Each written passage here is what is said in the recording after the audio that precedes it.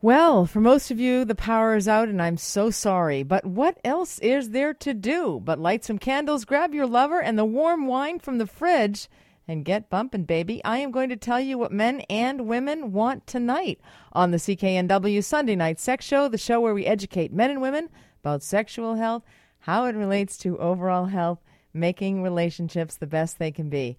I'm Maureen McGrath.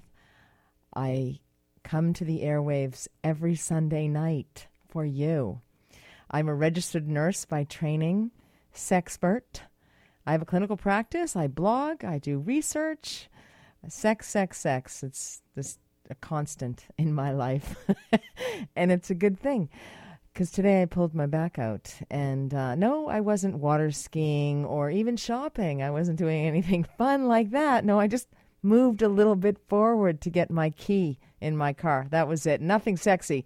And my back is killing me. And the only place I feel good is flat on my back, or the only position I feel good is in flat on my back, which is a good thing because I am a sexpert and I probably have a lot of experience with that. But that's enough about me. This show is not about me. This show is about you. And also the show is about you, Luke. Luke, Excuse the technical me? producer. Oh, I just want to thank you for helping me. I threw tonight. my back out ironing once. Oh, and that's that's where I realized I was getting old. Like I literally was ironing. I would have just realized never iron again. That's all. Well, I'd like to look pressed. So, Yeah. but yes, you do. no, I reached over once and it was just like, wow, I can't walk anymore. Oh. And you know, Such a anywho. drag. Well, you've impressed all of us here, and I want to Oh, thank good you Lord. very much for all of your help with me. Thank you, Maureen. You know, and over it's been the a past pleasure working with you. while, yeah, and you're on to some greener pastures, Yep. and yeah, so best of luck in Thank your you. new endeavor. And I'm, you know, they're very lucky to have you, and you're a very talented person and great musical background, all around great guy. And I know you think that I was giving out this case of Stanley Park beer on the show, but no, this is for you, my friend.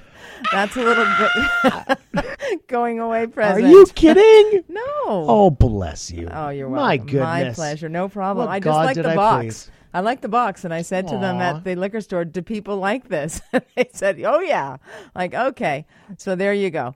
Anyway, thank Oh, you so much. thank Just you, a little Maureen. something to drown yourself in your sorrows when you're thinking about missing me, okay? I will miss you every Sunday, but I get to tune into you every Sunday. So, Fabulous. Well, know. thank you so much. Well, let's talk about sex. Let's talk about sex. Well, I learned a few things in my clinical practice this week, if you can believe it.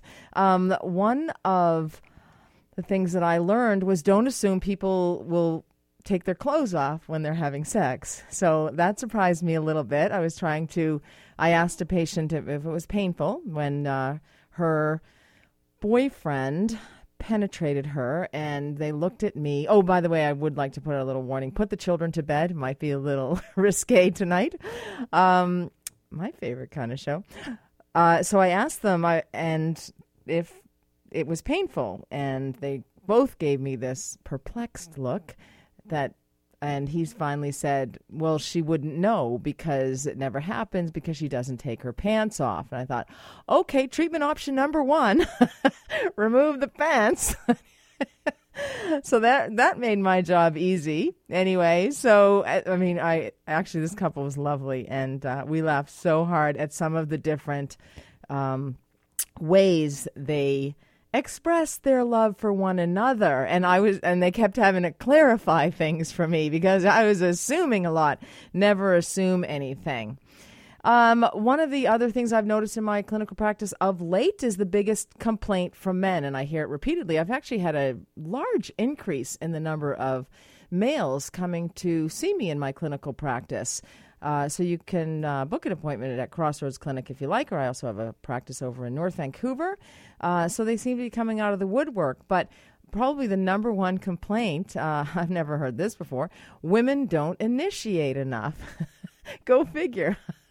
Anyway, there's many reasons women don't initiate. Women don't even sometimes like to hug a man because they're afraid he's going to actually want to have sex. A lot of women will say that. And the number one complaint I hear from women is men's anger, relates to men's anger. So this is a bit of a vicious cycle. So ladies, maybe you want to give it a go and start with initiating sex. And guys, get your anger in check and be grateful after you've had sex, because I've also heard that. Women will say, well, I did have sex with him, and he's still angry. He's still mean to me. He still loses his cool. He still has a temper. So this is a very common issue. Anyway, these are some of the problems we're trying to solve here on the CKNW Sunday Night Sex Show. You know, the funny thing is, most guys, and if a lot of them are angry or whatever, lose their cool, but most guys fantasize about meeting and being with an aggressive woman. And so, ladies, it's okay. I see Lucas shaking his head. No, not shaking it was my head. No. I was like, okay. It was well, it's a very common fantasy to be with an aggressive woman in the bedroom. And because really men don't like women to be aggressive in the boardroom. We know that for sure. And so it's okay to let your inner beast out every now and again. And initiate even just a little bit of very naughty sex. That's always fun. So guys would settle for just a little initiation. I hear that constantly. She never initiates. And she always agrees. She will always say, yes, that's true, I don't. Some women hate sex. That's a common theme as well. And there's a number of reasons women hate sex. Women seem to love sex when they want to have babies. That's something else. A lot of men will tell me that it was fine when a woman was trying to get pregnant, but since then it has decreased. I think it's in the movie When Harry Met Sally, where Sally says she never married a guy because she and her boyfriend at the time, never married this particular guy, she and her boyfriend at the time agreed that marriage was just a nightmare for a relationship because all of their married friends, once they got married, they never ended up having sex again. And that seems to be a common theme as well associated with marriage. So take a look at all that. A sexual relationship, intimacy, loving and touching one another is very important for every aspect of your relationship. I actually think it's probably the most important aspect of any relationship. Myself, you can always pay the bills or find the money, but having sex is free and it makes you feel great and close, and that you can deal with any problem that comes along in life. You can't expect women to love sex when the education for women has been so poor and some of the religious dogma has been negative as well. Two of the most common words associated with masturbation for women are sin and wrong. So those are the messages that women are getting. Also, if women who have been sexually abused as a child. I had a patient in my office this week who I had seen this couple many times. They'd been married about 6 or 7 years. They were a young couple and they had never consummated the relationship. They had never actually had sex. And I ask all of my patients at first visit if they are sexually active for a number of reasons, if there are any troubles, if they're not, why they're not. There's many medical reasons associated with it. And this woman told me that she, not only do I ask them if they're sexually active, I definitely ask them that, just because I want to find out. But no, I also ask them if they have ever had unwanted sexual advances or if they have been sexually abused. And this woman told me no. And so the treatment wasn't advancing. She and her husband were not having sex. And I couldn't figure it out because I took her no as the truth. And she actually told me several weeks into the treatment that she had been sexually abused as a child. And that requires entirely different treatment. So you may be thinking you're dealing with one thing when you're dealing with something else. That's why honesty in any relationship is vital. So as you can see, there are many issues around sexuality and sexual health and things that may occur when we are children that may impact our sex life for the rest of our lives. I'm going to remind you tonight on the program why it's important to have open dialogue at the developmental age that is appropriate for your children before they go back to school this year. I'm also going to be talking a little bit about Oliver Sacks, the neurologist and acclaimed author who died today. He explored some of the brain's strangest pathways and wrote stories like The Man Who Mistook His Wife for a Hat. I had a lot of respect for this man. I love this man, and there were things about him that I could relate to. By no means am I comparing myself to this amazing person, but sometimes in life you wonder why you have certain obsessions and certain passions, and he explains some of that as well. We're also going to be talking about sexual orientation with my friend and colleague, Dr. Jim Pfaus. He's been on the program before.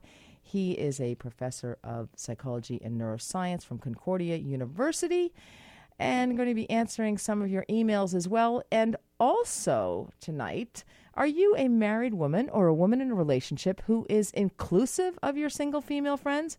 Do you make assumptions, or are you insensitive at times to your single friends? Have you dropped your single friends of 10 years or more for a guy you've known for 6 months? Let's talk about it.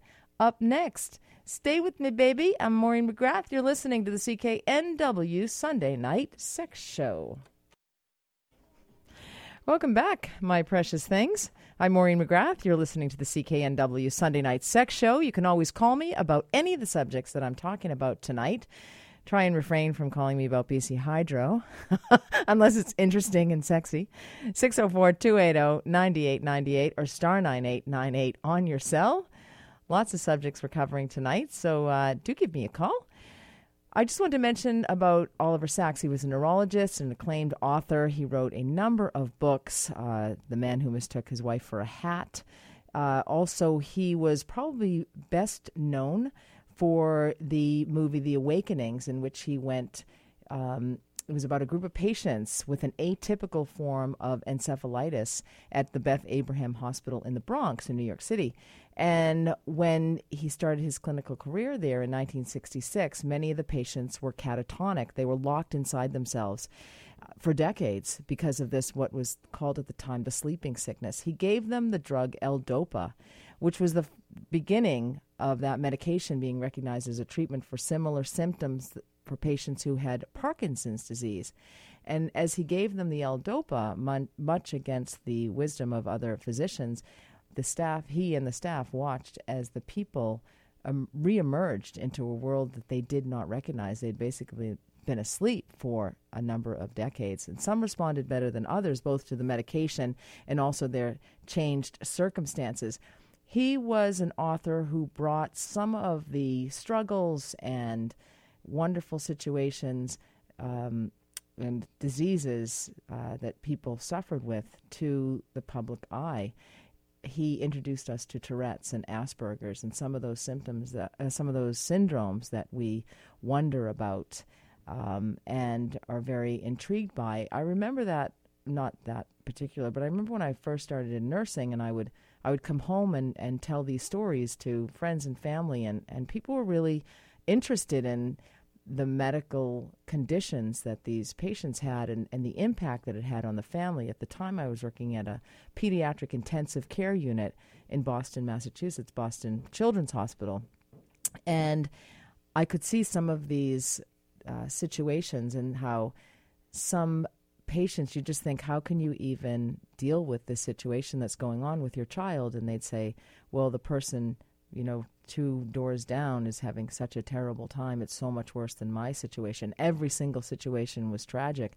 Marriages broke up as a result of it, and you could really see the impact that health had on not just the life of the person who was suffering, but on the entire family. And I could see that people were interested in talking about health conditions, especially lay people. And as the years went on, I did always think that there might be an opportunity, or that it would be a good idea to share some of the stories. And likewise, in the field that I am in today, in sexual health and relationships, they're really interesting stories. And you, because it's so private and so confidential, and people tell me their innermost, their deepest, or they email me these deepest aspects of their lives and of their intimate lives and of their sex lives. And of course, I will lump them all together and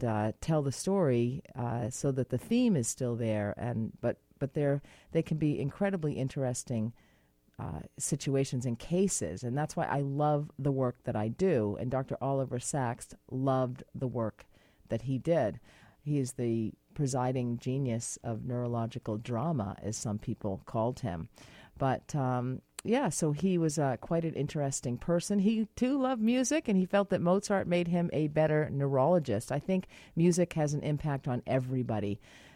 So anyway, little honor to Dr. Oliver Sacks, who changed the world and shared some great stories with us, and I hope to do that for you here on the CKNW Sunday Night Sex Show. That's my intention anyway.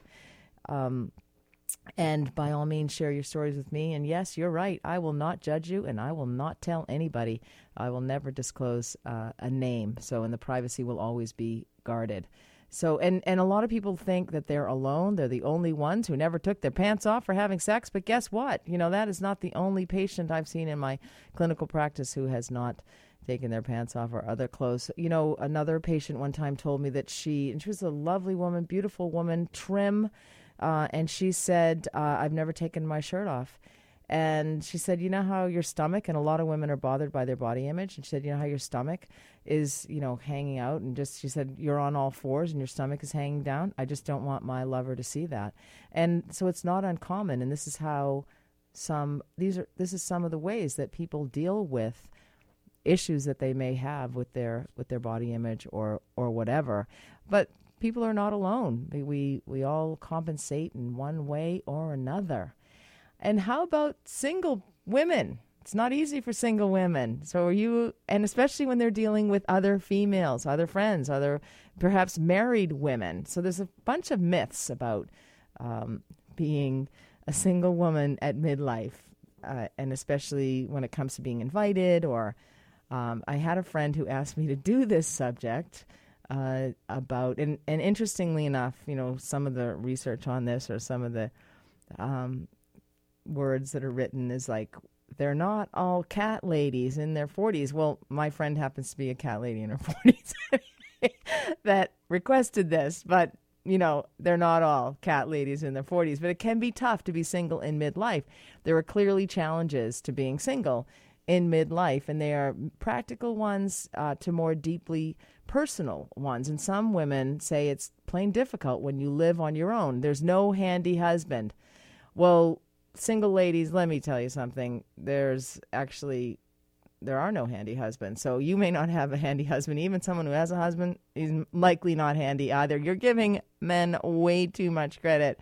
That little handy husband thing is a total myth, sister. So don't worry about that. You run the risk of being ripped off by like car salesmen or workmen that you hire. Well, not necessarily. This could be true, I suppose. But I one time had a contractor who friends told me he was at the bar. I was paying him and his 5 workers, and he was drinking. And so I'm so happy right now. I'm going to give a shout out to, I happen to have a contractor right now, and he is amazing. And he's prompt, he's efficient, he's organized, he finishes the F word. He actually finishes what he says he's going to do, and he's sober. Anyway, the last guys built the house 18 inches too tall because they were at the pub the whole time, and they couldn't really read the plans. Anyway, so you may or may not be ripped off by workmen you hire. And when single women have to move or lift things, they've always got to call somebody to help them. There's nobody just around to help them. Life can be overwhelming for single mothers. And in particular, they feel the weight of the responsibility managing so much on their own. I actually had a couple of friends who split up. Their children were babies, and they were just devastated that they would have to give their baby over to their ex-husband now to go on vacation or whatever, or spend time with them. And they hated it. And then after like a couple of weeks, they absolutely loved it because they actually got some more time. Apparently, single women are not included in dinner parties and that kind of plans because they're going to throw off the balance. We don't have much time, but I do want to get to this. A lot of single women feel that married women think that if they invite the single woman who does turn up in shorts and looking fabulous because she has all this time to work out and she's fantastic, that she will want the married woman's husband. Most married women are probably thinking, take my husband. I don't care. He is yours. You try living with him for a while. But being married doesn't give you the right to be insensitive. And you know what? Nobody wants your husband either. But anyway, we have to be very mindful about including our single friends if we're married, or including them in our lives, or including not making all of these assumptions about single women just because they look better because they've never had any children. That doesn't mean anything. And you know what? There are no guarantees in life, and a lot of single people can remind us of that. There are realistic perspectives on the future. You never know how you're going to end up. When I come back, I'm going to be talking with Dr. Jim Pfaus. He is a neuroscientist and psychologist. We're going to be talking about sexual orientation. I am Maureen McGrath. You're listening to the CKNW Sunday Night Sex Show. I'm Maureen McGrath, host of the Sunday Night Sex Show here on 980. This week in my clinical practice, I asked a patient, as I do all of them, if she was sexually active, and she said, well, I am married. And I said, well, that means no to me. And she said, well, you are right. I am not sexually active. So I said, can you get going so your husband doesn't email me, the one woman talking sex in BC? Just saying, keeping it real. That's all. I'm Maureen McGrath, and here to talk to me about some of these puzzles about sexuality is Dr. Jim Pfaus. He's professor of psychology and neuroscience at Concordia University. Hello, Jim. Hey, how are you, Maureen? I'm fine, thanks. How are you? Good. Now, you're supposed to be here with me last week, but you had some energy trouble back there. We had a power failure. You had a now power I understand. failure. You guys are teetering on the edge there. We are. I actually thought you were upset with me because I called you the aphrodisiac professor. Why would I be upset with that? Come on. I never know. Dr. Aphrodisiac. Now, we're going to be talking about, thank you so much for joining me, by the way, and we're going to talking about the big sex at our sex research at the University of Lethbridge. Who would have thought?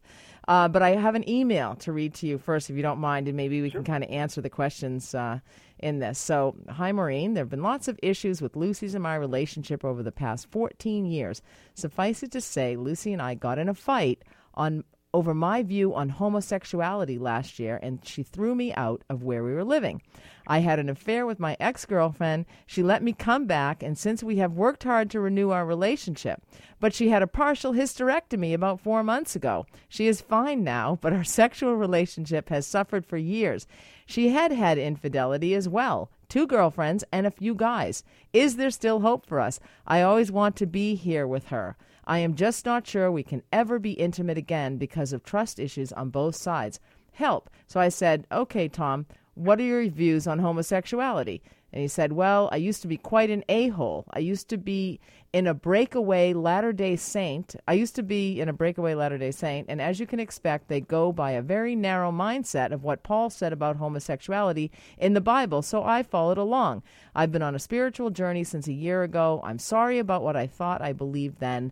I just want to share the message of our heavenly parents and our sacred blessings that we only can claim if we are all brothers and sisters in love. Okay. Wow. Yeah, huh? Now that's more than just a spiritual journey. I think he's been down the meat grinder and back up again. But good on him for kind of coming to his senses about humanity.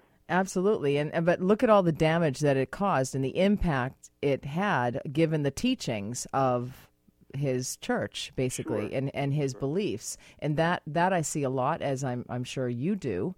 Well, belief is an incredibly powerful thing, right? I mean, it kind of fuels the placebo effect. It kind of gives us a grounding, but unfortunately, sometimes the grounding that we have, it just flies in the face of every piece of scientific evidence that you could possibly imagine, and it flies in the face of what all species need, which is diversity. Diversity. We don't need to all be the same. We actually need to all be different. And that also includes things like sexual orientation. It includes things like, well, I mean, you could even imagine if it's not just gay, straight, lesbian, trans, something of that nature, it could also be the features that we find attractive. There's not one set of features that any one culture finds attractive. So we all kind of develop this individual nature, and it is our nature to take the experiences we have, mix them with sort of the drive that we know we're compelled to have, and put those things together to give us a set of characteristics that we find attractive. And some of those, we find attractive at a distance, the sex of the person, the gender of the person, perhaps even the race of the person, in addition to the body type, the hair color, the list goes on. It doesn't mean that person we're going to be able to be with, because that person may have a lot of baggage. That person may share political beliefs that we think are ridiculous, or whatever it is. We may not be able to talk to that person. Things may erupt in a relationship. Even though you love someone dearly, you kind of can't live with that person.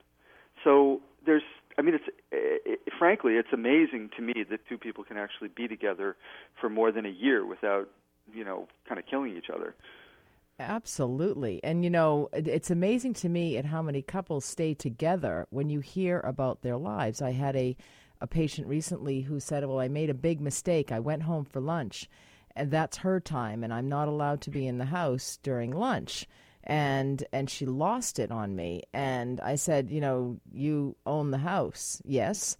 You have every right to go in that house. And the treatment, how people treat one another in relationships. I mean, sometimes we can't help it, and but how long people remain in relationships, especially sexless relationships? Oh my God, yeah. Sex is, relationships need building blocks. Obviously, they need communication. They need, shared experiences, things that are special to the two individuals. But, building blocks are great, but without grout, those building blocks are not going to stay up. And to me, sex is the grout in any kind of a relationship. It seals those building blocks together. It keeps those people feeling intimate with one another. And if that's taken for granted, if people don't make time for sex and they don't make it important in their lives and in their relationship, the grout goes and the building blocks tumble down. That's right. There seems to be a bit of a vicious cycle, though, when people have issues in the relationship that are unresolved, or a woman finds out that her husband has been texting another woman or sexting another woman or seeking another woman, or vice versa. A man finds out. Or another man, for that matter. Or another man, exactly. Did I say that? Yes, if a woman, if the man finds out, whatever, right. the trust is lost. I did want to also mention boring sex, too, which I'll get to afterward, because the same old sex is another big complaint as well. But, you lose that trust. How do you get, and in this situation, they've had extramarital affairs and with men and women and everything. And, how does, how much neurochemistry is involved here? How much are hormones involved? The whole thing is neurochemical, because your brain is neurochemical and your brain is doing the interpreting of all of this. One of the things that I think people do in an extramarital affair is seek what they're not getting, even if it's only perceived. The other partner really wants to give it, but they don't really have a language to talk to each other about it. They don't have a kind of a neutral ground to talk to each other about it. That's a good thing that kind of sex therapy can provide a couple, is kind of a neutral ground that they can actually sort of, in a very free and open way, say what they need to one another, right? One of the great things about Masters and Johnson's old sex therapy back in the 60s was you bring these people in who haven't touched each other in like 16 years, and they're in this very sex-charged but very positive environment with other couples, all talking about their fantasies, the things that they would like. And, for some people, they would have this kind of reaction like, I didn't know you like that? You want me to do that? You like it when I dance around in lederhosen? Like, what? You really like that? Wow, I didn't know that. And people learn because they don't talk to each other about this. I think we're not taught to talk to each other about this. No, we're not, and we don't have a good language to do it. We don't have a comfortable language to do that. And I think that's one of the big problems, is that, until that is developed, which it can be developed in a therapeutic situation, people really don't know how to say, oh, I really like it when you do this to me. Not bark out an order like, do that to me, do this, do that. But, I like it when this happens. I really like it when you do, oh my God, you want me? Wow. Like what a difference that makes, right? And so, after being in a highly sexually charged environment where they can't touch each other for a whole week, and then in the second week, they begin to, develop this idea, what Master Johnson called sensate focus, where they can, touch each other's face and then touch each other's face and nipples. And men, I mean, my God, men discovering their nipples. What a rocket science that is, right? Well, thank God I had this one patient who did discover his nipples, because his partner of 4 years, they were not having very pleasurable sex, and he said he masturbated, and she said she helped him, and I said, oh, do you use your hand in helping him? And she said, oh, no. And he said that his nipples were erogenous, and she was rubbing his nipples to help him with Wonderful. Masturbation. Like, he didn't think it was so wonderful. He would have preferred her hand somewhere else. Right, I know. But I mean, yes, I if that was... people can stumble upon these things. Earlobes, nipples, the erogenous zones, which are beautiful ways of increasing arousal. Absolutely. And Right. we're going to go to break, Jim, if you don't mind hanging on with me, Dr. Jim Pfaus. And I'd like to talk about genital arousal and subjective sexual arousal that is not concordant, especially in some women. I'm Maureen McGrath, and we're going to get back to you just as soon as we can. Welcome back. I'm Maureen McGrath. You're listening to the CKNW Sunday Night Sex Show. Dr. Jim Pfaus is my guest. He's a professor of psychology and neuroscience and aphrodisia. Hello, Dr. Pfaus. Hey.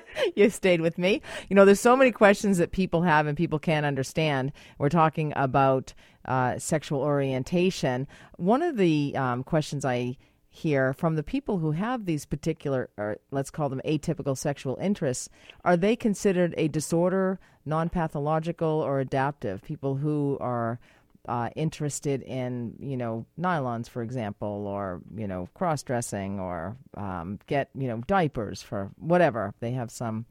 So is that driven by neurochemistry?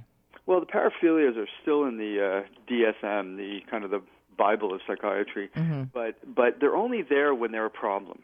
And I think in the last 20 years or so, people have been making them less and less of a problem, mostly because they tend to find subcultures, they tend to create subcultures in themselves where you can meet like-minded people right. to be able to enjoy this together, as opposed to meeting someone who thinks it's absolutely disgusting that you're doing what you're doing with the nylons. And I think it's interesting that when it's a problem, it's a really big problem, mostly because it's a problem between two people who can't agree on it. But when it's not a problem, it's actually something that the two people use together to kind of give sort of oomph to their sex lives. Yeah, and I've met both kinds of couples, and but the most common is the man who's hiding this and is ashamed about it and is wondering what is wrong with him. But there's really nothing wrong with him. It may have an impact on his marriage or his relationship because he's living a secret. There's a lot of learning that goes on with this. I mean, when you have your first sexual experiences, and this is even true of rats, when they have their first sexual experiences, whatever is with those sexual experiences becomes almost like Pavlov's dogs, associated with it. Right. And this changes the way the brain looks at those stimuli. So, for example, if you're, the first really good sex you had was masturbating with nylons on, or feeling nylons, or feeling someone's legs in nylons that then became a recurrent theme in your fantasies while you masturbated, you're going to gravitate toward erotic material that depicts people in nylons. You're going to look at it and you become totally focused on nylons as something that needs to be there. I mean, it's easy to say, oh, well, that's just, those people who have some kind of a problem. But you know what? We can do this in rats. We can make this happen in rats. If I give a male rat his first sexual experiences, which are good sexual experiences, that is to orgasm or ejaculation, when he's wearing a little rodent jacket, and it's not a leather-studded jacket, it's really just a kind of a nylon and Velcro tethering jacket, but if he's wearing that, it turns out if I take that jacket off him, he can't have sex unless he has his jacket on. Interesting. So I think I think the brain isn't just wired for what most people construe to be normal behavior, whatever that means. It's actually wired for Pavlovian conditioning. It's wired to take the environment and say, oh, this is how that works. And then that's what you do. Exactly. Getting over to genital arousal and subjective sexual arousal, which are often mismatched in women, and we see that in laboratory research, especially some of the research that Dr. Lori Brotto has done, the preeminent sex researcher here in Vancouver. So why is it that they are not concordant in some women? What is it? So women can be watching porn and feel that they're not aroused, but actually their genitalia is demonstrating that they're lubricated, that they're aroused. So I think one of the things that happens with genital arousal in women is that the arousal is largely internal. So blood has to flow into the vagina, into the vaginal walls, where it's then routed into the clitoris, into the labia, and sort of around the vagina where you get vaginal engorgement. And internal blood flow isn't really sensed consciously by people. Whereas external blood flow is. You know when the blood flows out of your fingers when it's cold that now it's unbearably, painfully cold and you got to get inside. And likewise, when blood flows to your fingers and it's too hot, you're going to throw the covers off. Do you think those women are less in touch with their bodies? Well, it's interesting. Is that why mindfulness helps? Meredith Shivers at Queen's University has found that sort of as you ascend the Kinsey scale, that is, as you go from heterosexual to predominantly homosexual, women tend to be more concordant. So the real problem are the heterosexual women, especially younger women who maybe don't have the experience to know what their vaginal state is. The other thing that's interesting is that I think the vaginal state is more experienced, whether it's subconscious or even conscious, more experienced by women when they ovulate, that is on the day of ovulation, rather than the rest of the month. And, women are on a lunar cycle. So, you have a bunch of days there where increased vaginal blood flow may not be experienced, but on that day it is. It is, absolutely. And I think that just with more experience comes more knowledge of one's body. Now, we're not training women to kind of wear indwelling dildos so that you could feel the pressure around it. It may be the case but that's an idea. No, Benoit balls were invented for a reason, right? Exactly. But, it may be the case that men who don't have this concordance issue have an outie, and the outie blood flows into it. And if you're wearing underwear, even a 5% increase in blood flow is going to give a tugging sensation down there. And I think that men are aware of that and much more aware of that than women are this internal blood flow. And we touched on homosexuality. Can sexual orientation change on its own, or can it be changed with some type of intervention? No, I think you're that from the get-go. That's one of the things that's probably laid down very, very early in perinatal life, and you don't really know it. I mean, you might be, engaged in some kind of what they call gender nonconforming behavior. When your boy wants to dress as a girl and believes he's a girl or she's a girl, and when your daughter does the same thing in terms of being a boy, that's a good indication that you may end up gay. But it's not 100%. And some of these individuals, at puberty simply revert into being very girly or very male, very masculine. Some of them really go the entire distance and become a transsexual. Some of them actually even discover, and Lori Brotto's done research on this, that they become asexual, that they just don't really think about it at all. And so the question really is, what, is it, if we pitch sex as something that's only about reproduction, then it's easy to understand how it becomes problematic. If we pitch it as something that's for fun and pleasure, and especially intimacy in a couple situation, well, then it can kind of be whatever it wants to be. And it can be whatever you think it is for you. Exactly. And that's what we're trying to accomplish here on the CKNW Sunday Night Sex Show. And Jim, it's always my pleasure to have you as a guest. I'm going to have you back because I have about 100 more questions for you. Sure. No problem. Anyway, thank you so much. Okay, Maureen. All right. Take care now. You too.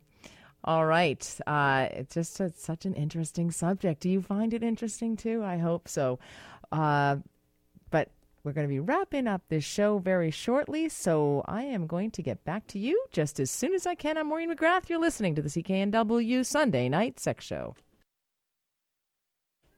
Well, we've got to wrap this up. There's lots to learn about sex and sexuality, and I even have a lot to learn. But, that's... It's helpful to be curious and to want to take things to the next level, whatever that level is for you. So I hope you've enjoyed the show. I do want to just put out a little bit of a community service warning here. The kids are going to be heading back to school next week. And who do we trust almost as much as we trust nurses? We trust teachers. But that's why I think it's important that we talk about this subject at every avenue of life. And when kids go back to school, this reminded me, or I was reminded of this because a North Vancouver music teacher, Chad Smith, has been charged with sexual exploitation following allegations he was sexually linked to a student for more than 2 years. These are allegations. He was arrested and charged in connection to the sexual assault of a female student spanning more than 2 years. So this is something that I think, we're thinking of school supplies and seeing friends again, but I think this is an important conversation you need to have with your children, regardless of age. I think there can be an appropriate conversation at any age, whether they are 5 years old, 10 years old, male or female, transgendered, whatever, LGBTQ. Everybody needs to have had this information because they need the confidence to be able to say, this is inappropriate, or to know, and then to go and tell somebody. Because one of the ways that people are helped or they are able to heal is if they have been validated. So they can go to a parent or a trusted adult and tell them something happened. They know what's appropriate. They know what is off limits and how to set some boundaries at the very least. And so this is a conversation everybody needs to have, because if you've been sexually abused as a child or sexually assaulted, it will impact your life for the rest of your life. So have open dialogue appropriate for the age level of your child about inappropriate touching, advances, etc. And it's never okay that a teacher have a relationship with a child. Anyway, so we're going to wrap this baby up. You can go to my website, www.backtothebedroom.ca. You can email me, nursetalk@hotmail.com, or sextalk@cknw.com. You can follow me on Twitter @back2thebedroom. You can always book an appointment with me. No problem. You can email me and I'll guide you there, or you can give Crossroads Clinic a call. Remember, when you stumble on this gravel road of life, make it part of your dance. Once again, Luke, thank you so much for all of your technical expertise. Thank you, Maureen. Putting this show together. I really appreciate it and wish you all the best of luck. And thank you to my guest, Dr. Jim Pfaus, psychologist and neuroscientist at the Concordia University in Montreal. So do stay warm, stay together, and weather the storm. You know where I suggest you be to weather it. I'm Maureen McGrath. You're listening to the CKNW Sunday Night Sex Show.